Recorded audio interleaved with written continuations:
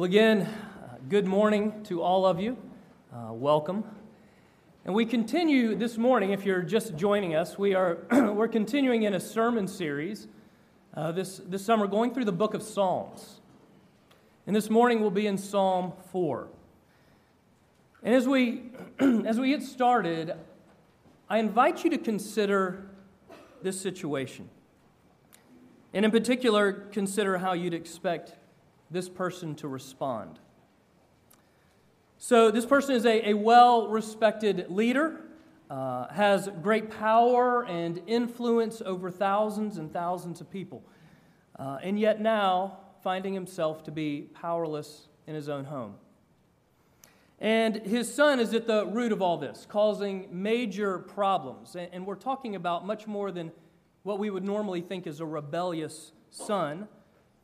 But he's trying to undermine not only his dad's authority, but his status and his position in the community.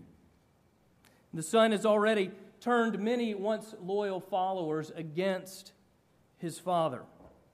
So, of course, the father is crushed. He is broken. He is desperate. But it's worse than that, because not only are his power and position threatened, but he discovers that his very life is in danger. He discovers that his son is out to kill him. Shocked, filled with grief and sorrow, the father can't bring himself to fight back and kill his son. And so he runs. He runs from home. He goes into hiding. Well, this is a scenario that was once presented to me, and now I encourage you for just a moment to put yourself in the place of this father. Imagine for a moment the intensity of the pain and the heartache. And what would you expect from him? You know, alongside the grief and the sorrow and the initial shock. Would it be anger? Fear? Bitterness? Despair? I mean, I could imagine someone in this situation being short-tempered with everyone around them, even becoming cynical and jaded and angry with God. What would you expect from this man? Now, I can tell by the looks on some of your faces, some of you have realized this is actually a true story. You don't have to go far to imagine it. We find this story told in 2 Samuel. Chapters 14 to 18. The father being King David and his son Absalom. But as we look at David, his response is far different than we might expect someone in a situation like this. And there is something surprisingly hopeful in his response as well.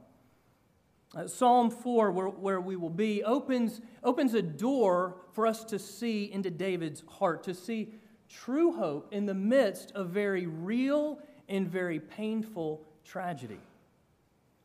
So Psalm 4 brings us to our text. If you're using the Bible in the chair in front of you, it's found on page 448. Let me pray for us before we hear God's word. Please join me.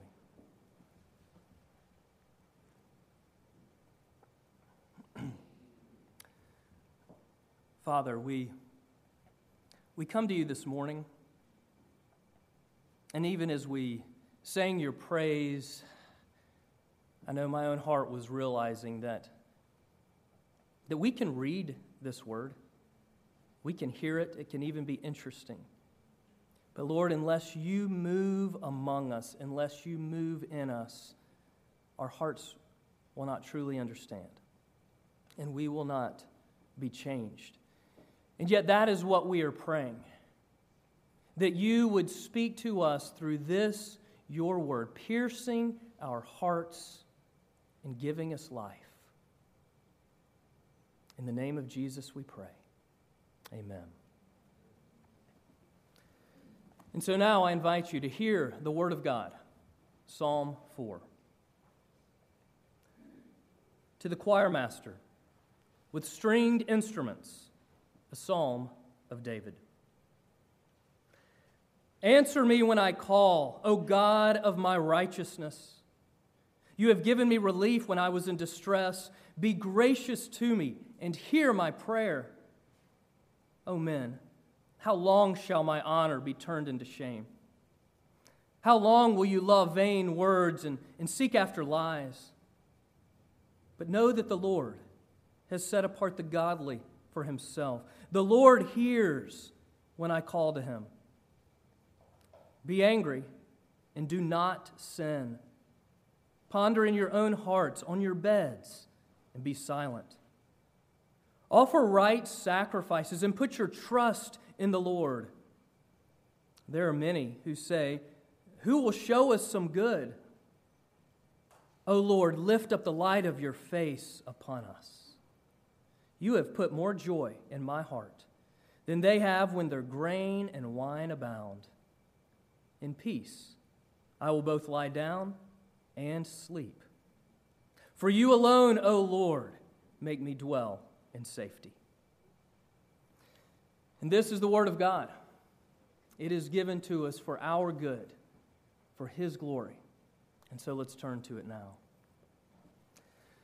Well, if you remember back to the beginning of our sermon series just about a month ago, Psalms 1 and 2 are an introductory to the Psalter, to the song book, the prayer book of God's people.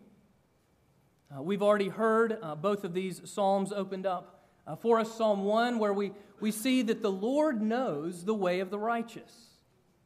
The righteous being those whose sin is not counted against them, and that their delight is found in God's Word. And then in Psalm 2, the beauty that God's Messiah, His Son, is sovereign over all and seated on the throne in heaven. And so then we come to Psalms 3 and 4, and these are actually the first prayers that we encounter in the book of Psalms. Both are of David, as noted in the editorial note by the psalmist. Both with 2 Samuel and this palace coup of Absalom in the background. Psalm 3 is a morning psalm. It would be David arising in the morning, examining his own heart, looking at the day ahead, and falling to his knees and praying to the God of his deliverance early in the morning. And then throughout his day, he would pray and seek to follow his Lord, and then come to the end of the day, a hard day, especially given all that's going on around him. And he would close Psalm 4, an evening psalm. Well, David was hiding from Absalom, and he's in a cave, but he's not alone. He's with a band of brothers, faithful followers who are with him, supporters by his side, just is distraught given the circumstance. And Psalm 4 gives us insight into the heart of this man, insight into the heart of David, helping us to see true hope in the midst of very real, personal, deep tragedy. You know, here's one of the most painful experiences that anyone could ever face, that David ever faced. And what do we see in him?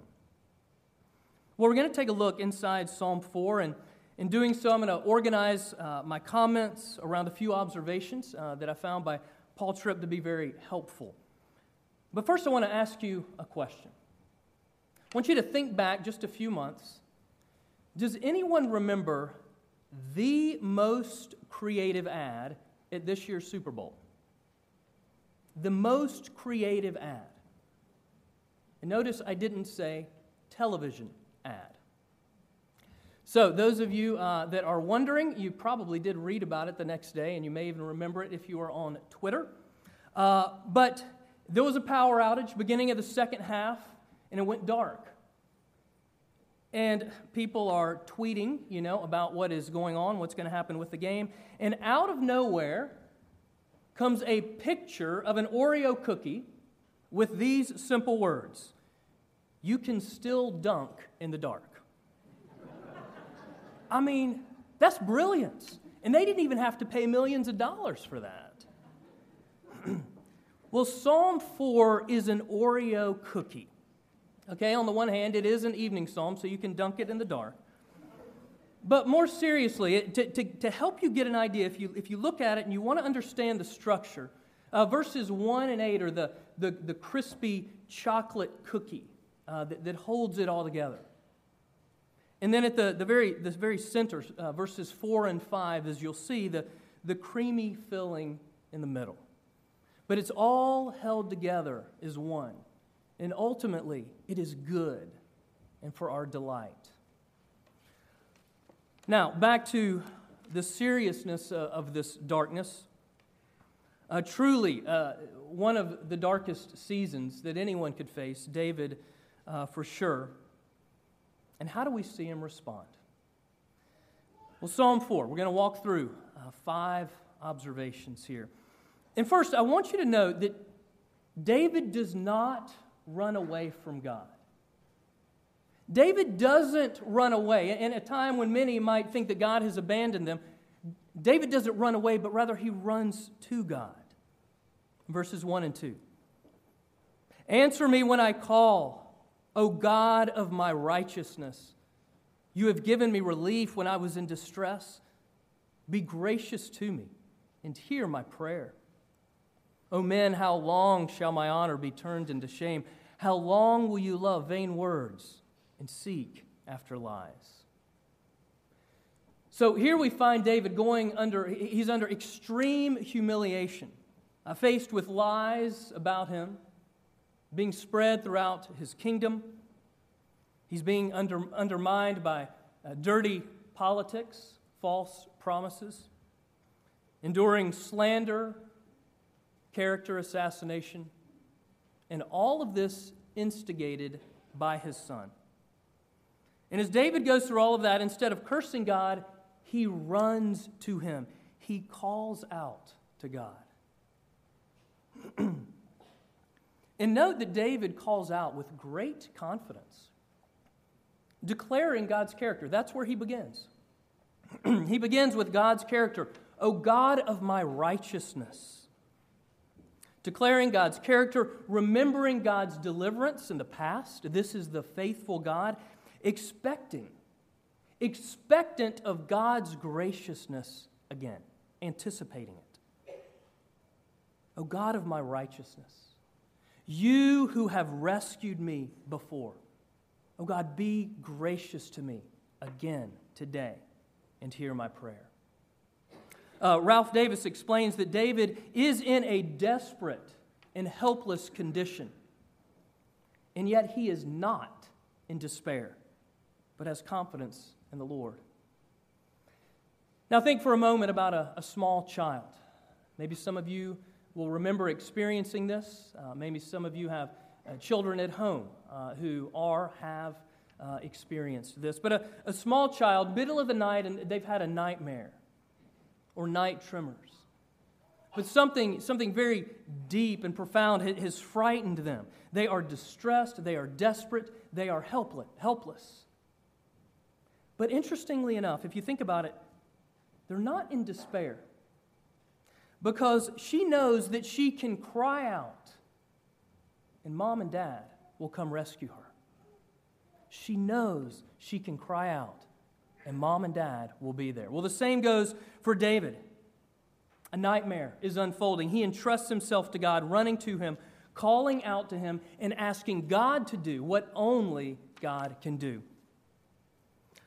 Well, second, we see that David reminds himself that he is God's child, that he is one of God's beloved, that he belongs to God. Verse 3, but know that the Lord has set apart the godly for himself. The Lord hears when I call to him. David knows who he is. He also knows whose he is. And your sense of who you are, your identity, has a profound impact on the way that you respond to what's going on around you. There's a story about Thomas Jefferson when he went into a Baltimore hotel to ask for a room. And he'd been riding his horse all day. It was now the end of the day, and as he walked in, he looked a bit dirty, disheveled. And he asked about a room. The proprietor did the once-over look at him and said, "I'm sorry, but we have no room for you, sir." Thomas Jefferson asked a second time. Same response. So Jefferson left. He left and he went to find a more hospitable hotel across town. Now, he was rejected. He was scoffed at because of his appearance. Something that all of us face and to various degrees. But though he was scoffed at, though he was, in a sense, ridiculed because of what someone else thought of him, it didn't deter him. He knew who he was. He knew his standing, and he went on with the day. Well, Davis contends that those who despise us may regard us as a step above scum, but that doesn't alter the fact that we are covenant ones whom the Lord has set apart for himself. That we are the beloved of God, and that is the ultimate definer for us. That is our identity in Christ. You see, the weapon against slander is to remember who you are. To remember how God regards you, that in Christ you are uncondemned, that you are chosen in Him, that you are forgiven, that you are accepted, that you are loved. Now, the voices don't always come from the outside, do they? No, sometimes they come from within. And we shouldn't listen to those voices either. Listening to the accusations, often of an overly sensitive conscience. We need to hear who God says we are. And David reminds himself of this, that he has not been abandoned by God, but that God is his good and faithful Father, that he is one of the set-apart ones. And so with confidence, David can say, "Since I have been set apart by God, I know that He always hears me when I cry. I don't know why He has allowed this difficulty in my life, but I know that He always hears when I cry out in the midst of us, and He will meet me in it." Well, third, it's interesting to note that David examines his own heart. David takes a look at what is going on within him, verses 4 and 5. Remember, this is the center, the creamy middle of the Oreo. "Be angry and do not sin. Ponder in your own hearts, on your beds, and be silent. Offer right sacrifices and put your trust in the Lord." Now, I don't know about you. I would imagine this is the case for most of us, at least many of us. I know it's the case for me. But when the hardship comes, how I tend to focus on the external circumstance, on what's going on around me, complaining incessantly about it. Oh, it's about that situation or that person or those people. Not David. He recognizes that there is a place for righteous anger. For sure. He says it right there. Be angry. Anger that's against that which is unjust, that which is not right, that which is not righteous.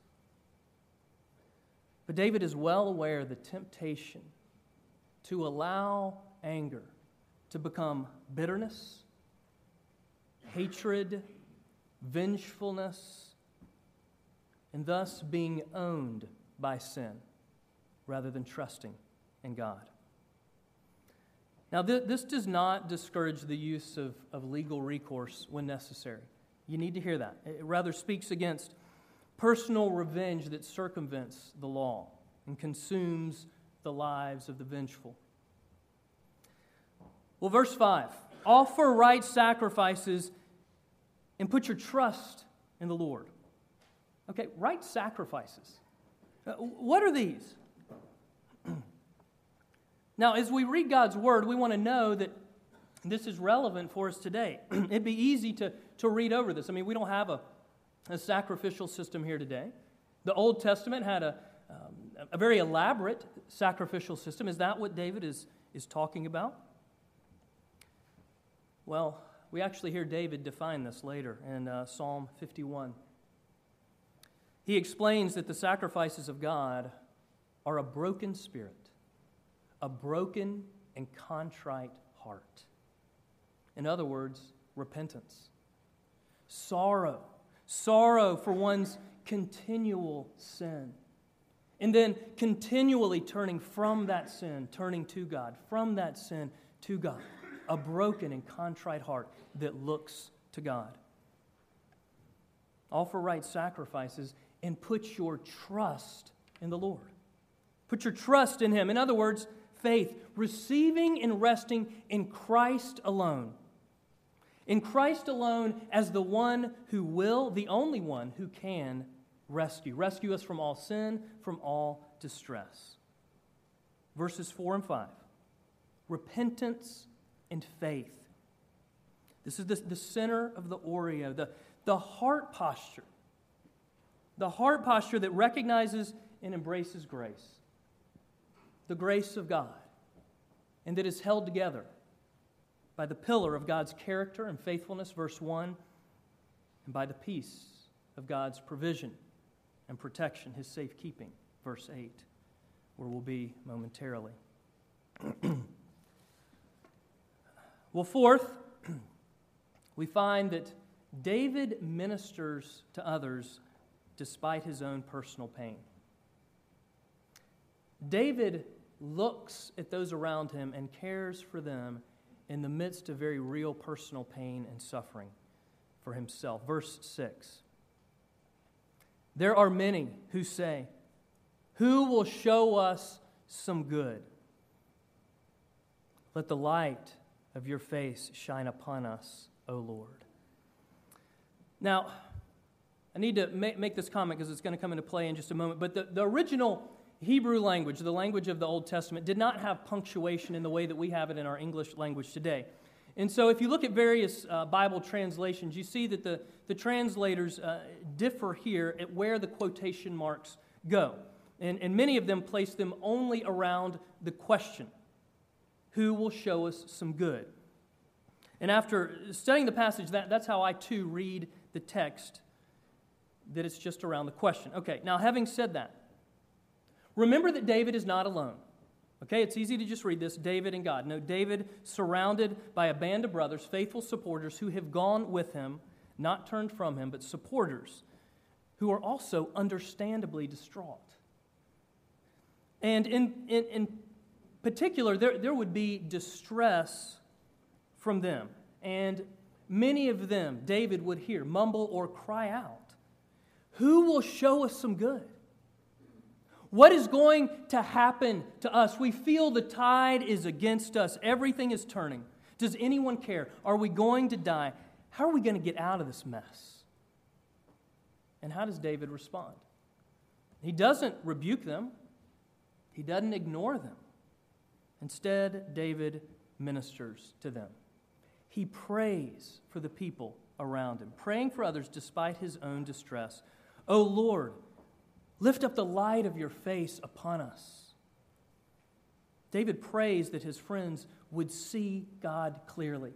He recognizes the difficulty to see God through pain, and he is praying, "God, show yourself." In the midst of this most painful drama, asking God to shine His blessing on them so that they can rest. And that leads to our final observation. Finally, we see that David rests in the midst of unrest. David finds rest in the midst of the storm. Now, we all know, or at least if you have looked at the whole of David's story, that he doesn't always respond well. He doesn't always trust and obey the God that he loves. He often screws up and screws up royally, pun intended. Just had to make sure you were with me. So we know that David is a real guy. And we get to see very clearly how, as you walk through his life, You lay out each of the 10 commandments, and it is very easy to say, check, broke that one, check, broke that one, check, broke that one. All 10, multiple times. But here, we see David at rest. Verses 7 and 8. David says to the Lord, O Lord, you have put more joy in my heart than they when their grain and wine abound.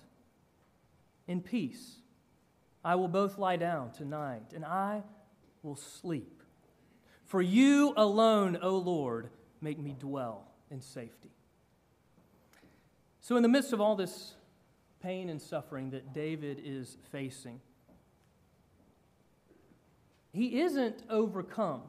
He's not overcome by fear, by bitterness, by anger, by dread, by the very things that might overtake us. He's not overcome by them. But he's aware that he could be. And again, he comes to God in repentance and faith and then turns to a place of praise and trust. And he speaks of experiencing joy. And not only does he speak about experiencing joy, but about sleeping. His life is on the line. There are people out to kill him. And he talks about sleeping. And not just sleeping, but sleeping in peace. Okay, I get to this, and this is where I'm really struggling, because that often does not mark me. And I never have. I hope that none of us ever have to experience what David did in this darkest hour.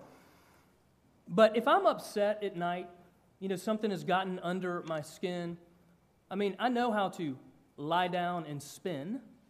That's no problem. I can lie down, I can spin, anxiety, frustration, figuring out what I am going to do, how right I am, how wrong they are. But to lie down and sleep, well, sure, occasionally I sleep, but it's not very good. Lie down and sleep in peace. Here, David knows both joy and rest. It's a confident trust in the midst of troubling circumstances. Well, how? Why? How does this take place? Well, Paul Tripp says it well here. The answer is simple, yet profound. Because David's heart is controlled by something else.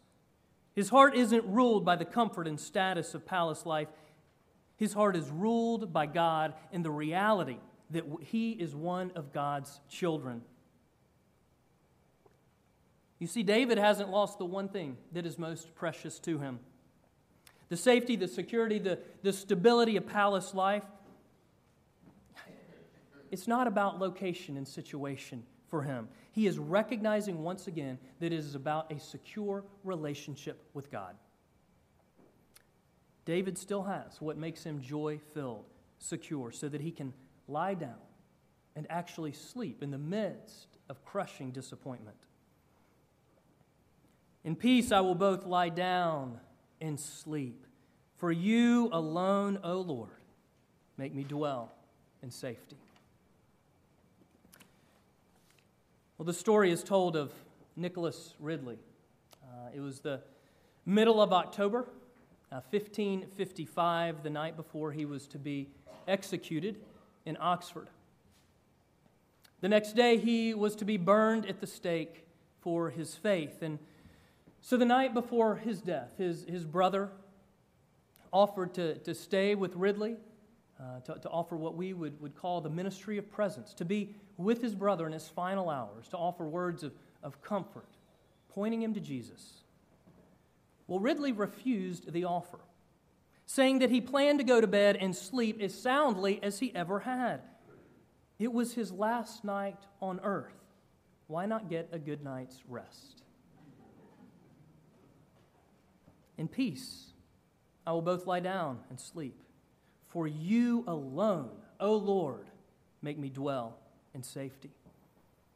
Now, we don't have to think back to just 1555. I can think back to just this past Thursday. And those of you that received the prayer updates you'll remember on this past Thursday that Kathy sent out a prayer request on behalf of a former Grace Covenant church member. John Van Rooyen has just been diagnosed with pancreatic cancer. For all intents and purposes, he has been given a death sentence. And yet John and his wife, Ina, report that, and I quote, "We are very much at peace with this situation and confident in God. In peace, I will both lie down and I will sleep. For you alone, O Lord, make me dwell in safety." For those who have looked to Jesus, those who have looked to him, have trusted in his finished work on the cross, securing the forgiveness of our sin, reconciling us to God, making that secure and our safety for us. For those of us in Christ, like Nicholas Ridley, John Van Rooyen, for those of us in Christ, the God who ruled David's heart and gave him peace, he is at work in our hearts too. And that's where the hope is. The hope of Psalm 4 is that it reflects God's work in broken, vulnerable, sinful people like you and like me. Because you see, ultimately, the psalm is not about David and his response, but about God and his continual provision. Like David, we are all in desperate need of God's grace. Every moment of every day, our continuous need of Jesus. And the good news is that God pours out that grace every moment of every day. The Christ's work on the cross through the power, the work of his indwelling Spirit makes this grace available to us every moment of every day. And as we grow in dependence on Jesus, we too will learn to more fully rest in him. A confident trust in the midst of troubling circumstances. You see, this is what happens to helpless believers who throw themselves on the God who saves. Let us pray.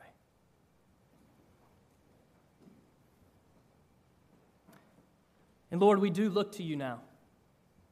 You, our Redeemer. You who saves. And we ask that you would continue to cultivate in our hearts, just as you did in David's, that work of repentance and faith, that we would learn to follow you and trust you more fully. Lord, that you would help us to see you clearly, and to love as we are loved. Lord, that we too would know your peace, that we would be able to lie down and sleep.